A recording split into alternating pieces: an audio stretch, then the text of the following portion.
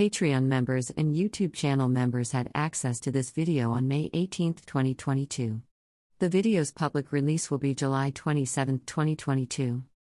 ID, Lyric, a pale-skinned non-binary person with short green, teal, purple, pink, orange, and yellow hair with shaved sides and jet black roots is sitting behind a white microphone in an RV with dark wood panel walls. The word Signs of Autistic Meltdowns floats in front of them in pale teal and green letters. Transcript. Hey, everyone, Lyric here. I'm an autistic adult, but I didn't find out I was autistic until I was 29 years old. Throughout my entire life, even before knowing I was autistic, I have experienced autistic meltdowns, shutdowns, and other types of overload and overwhelm. Since finding out I'm autistic, one of the most important things that has transformational in my own life has been learning to recognize meltdowns, shutdowns, and other types of overload as they're happening, before they happen, before I get to the point of no return. This week, I'm going to be talking about autistic meltdowns, and how to recognize autistic meltdowns, and some signs of autistic meltdowns, so that hopefully you can learn to predict them, and notice when they're happening, so that you can stop the meltdown, or get to someplace safe before it's too late if you or someone you care about is having a meltdown. If you would like to know more, please do stay tuned. Welcome back. First and foremost, I would love for everyone to understand that meltdowns are, in fact, a neurological event, not unlike a seizure or a panic attack. Actually, as someone who has both seizures and panic attacks, I can say meltdowns are quite similar to both these things. For example, with a panic attack, you have the adrenaline, fight-flight response has been triggered in your body, and all of a sudden you think you are going to possibly be in real harm. For, potentially, no real reason whatsoever. This panic attack may be triggered by something, but sometimes it just poof hits you. However, with a meltdown, or a sensory overload, as an autistic person, often those things will have a specific trigger. Whoop. It is a very similar situation, of having that overwhelming feeling and being out of control. When I have a meltdown, that fight, or flight, flee, response is triggered. Often, when that response is triggered in me, my first instinct is not to fight, not to melt down. It is to flee, and to run away. But sometimes when I am unable to get away from other people, or the situation that I am in, or event that has triggered my meltdown, then I will go from flee to fight, and have a meltdown, where I may become air quotes, combative, aggressive, defensive because I feel as if I am in danger, and cannot flee and get away from the danger, so then it switches to defend myself and fight. If I feel as I am in a position where I cannot fight or defend myself, or flee and get away, I may shut down and implode in on myself and freeze. Fight, flight, freeze, falling on the floor, curling up in a ball, and becoming stuck in a silent little mess, on the floor, frozen or shut down. Because, once again, that overwhelming anxiety adrenaline is pumping through my body. Often those things are going to be triggered by either a sensory situation, a last-minute change to my routine, some kind of emotional situation, or something that might seem little to someone else, but it is just the final straw to a lot of straws that have been dropped upon me that day. It all becomes too much, and it's more than I can take. Then I will flee, or meltdown, or shut down. I've had meltdowns my entire life. Before I knew I was autistic, I didn't have any insight as to where they were coming from. I remember telling my mom, as a young person, that I felt like I needed to explode, like a volcano, and I needed to break something, because the feelings inside me were so intense. Before I found out I was autistic, I didn't understand where that intensity, or that air quotes anger was coming from. I didn't realize that there was a reason, there was a trigger for those intense feelings. Not knowing where those feelings were coming from, what was causing me to feel overwhelmed, meant I thought I was just an angry person, who was a loose cannon, and I thought I was short-tempered or quick-tempered, but now I have learned to avoid a lot of those triggers, or to be more aware of those triggers, and this means I don't have as many meltdowns. Or, when a meltdown is likely, becoming more likely, or I feel I am getting to that point of no return. I now know how to remove myself from the situation, so that I can avoid getting myself into trouble, saying things I will regret, doing things I will regret. The meltdowns I've had, throughout my life, especially before I knew I was autistic, have had implications on my relationships with other people, and have even gotten me into some dangerous situations.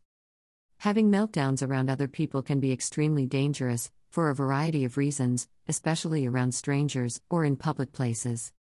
Learning to prevent meltdowns, or recognize when they are coming on, or likely to occur, has been important for my own personal health, life, and safety. Understanding what meltdowns are and what's happening to me during a meltdown, what causes them, all of this, has changed my life so much. I understand now that, when I am having a meltdown, once a meltdown starts, I am no longer able to think clearly, because of the chemical reaction that is happening in my brain in that moment. I have to wait until all of that can be cleared by my body, and until all of that adrenaline and all of those brain chemicals are done pumping. I have to ride that out. Until it's over, I shouldn't do certain things, like make important decisions. I shouldn't engage with people, unless I know they are absolutely safe people, and understand meltdowns, and understand that me being in a meltdown could result in me saying and doing things I wouldn't normally say or do, and might even regret. I have to be very aware of the consequences that can come from doing or saying something I don't mean, because the fact that I was having a meltdown when I said, or did something cruel, or damaged something, or broke something, doesn't free me from the consequences. If I broke something that belongs to someone, I'm going to need to replace it. If I said something nasty, and unkind, and uncaring to someone I care about, I'm going to have to apologize, and their feelings are still going to be hurt, regardless of if I was having a meltdown or not. So what are the signs someone might be having a meltdown? Well, I'm going to give you the signs I'm having a meltdown from the inside, so that, hopefully, if you are a person who has meltdowns, this might help you learn to recognize your own meltdowns. Hopefully, if you're someone supporting someone who has meltdowns, it will be a helpful list to you as well. So the first sign that I look for in myself, that I might be having a meltdown is, if I suddenly feel adrenaline pulsing through my body. If I suddenly feel that panic feeling, similar to a panic attack, that surge. If I'm suddenly getting hot, I'm suddenly getting really nervous. If I start to suddenly feel agitated, or like I am in danger, or need to escape, or get away from a situation, for any reason, that is a big sign I look out for in myself.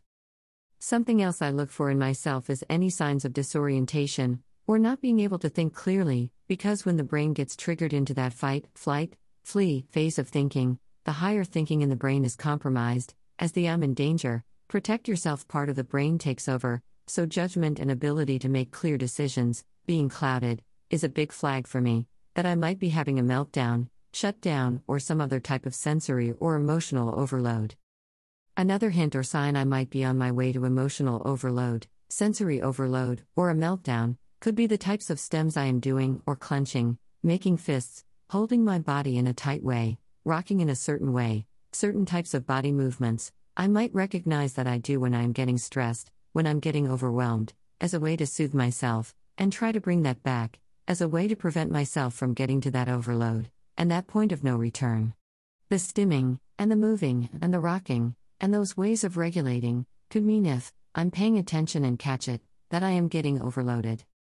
Another sign I'm getting overloaded, and it's almost the point of no return at this point, is if I start crying, or I start losing the ability to clearly articulate, I start stuttering or slurring, or lose my ability to speak with my mouth completely.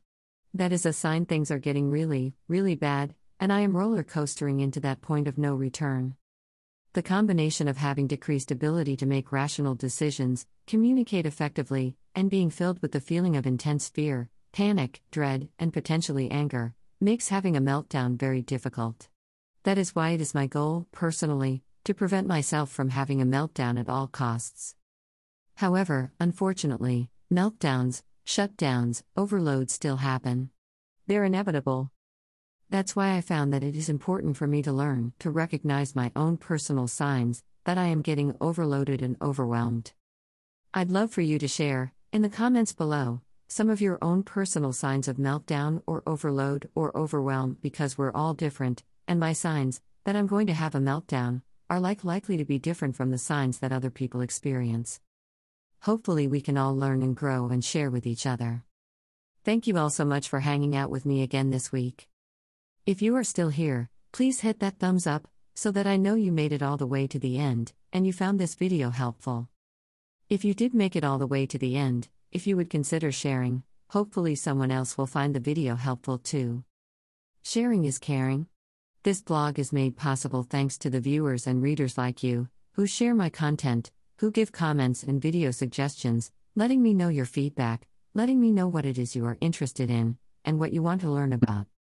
Thank you, of course, to the Patreon supporters, Facebook subscribers, YouTube channel members, Twitter super followers.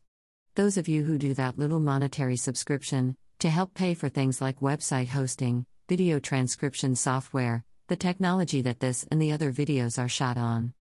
I could not do this without your help, your support. I am just an autistic person sitting alone in an RV otherwise, so you make this blog possible.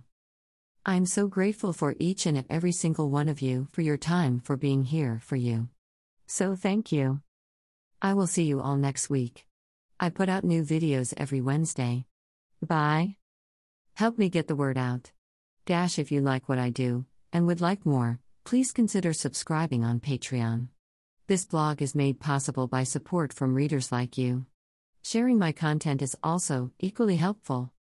Support on Facebook or subscribe on Patreon to get access to more unreleased videos now. As of March 7th, I have videos scheduled through the middle of May already. Subscription is pay what you can starting at $1 a month, less if you subscribe annually. I would love to have you, Purple Heart. With gratitude. Lyric.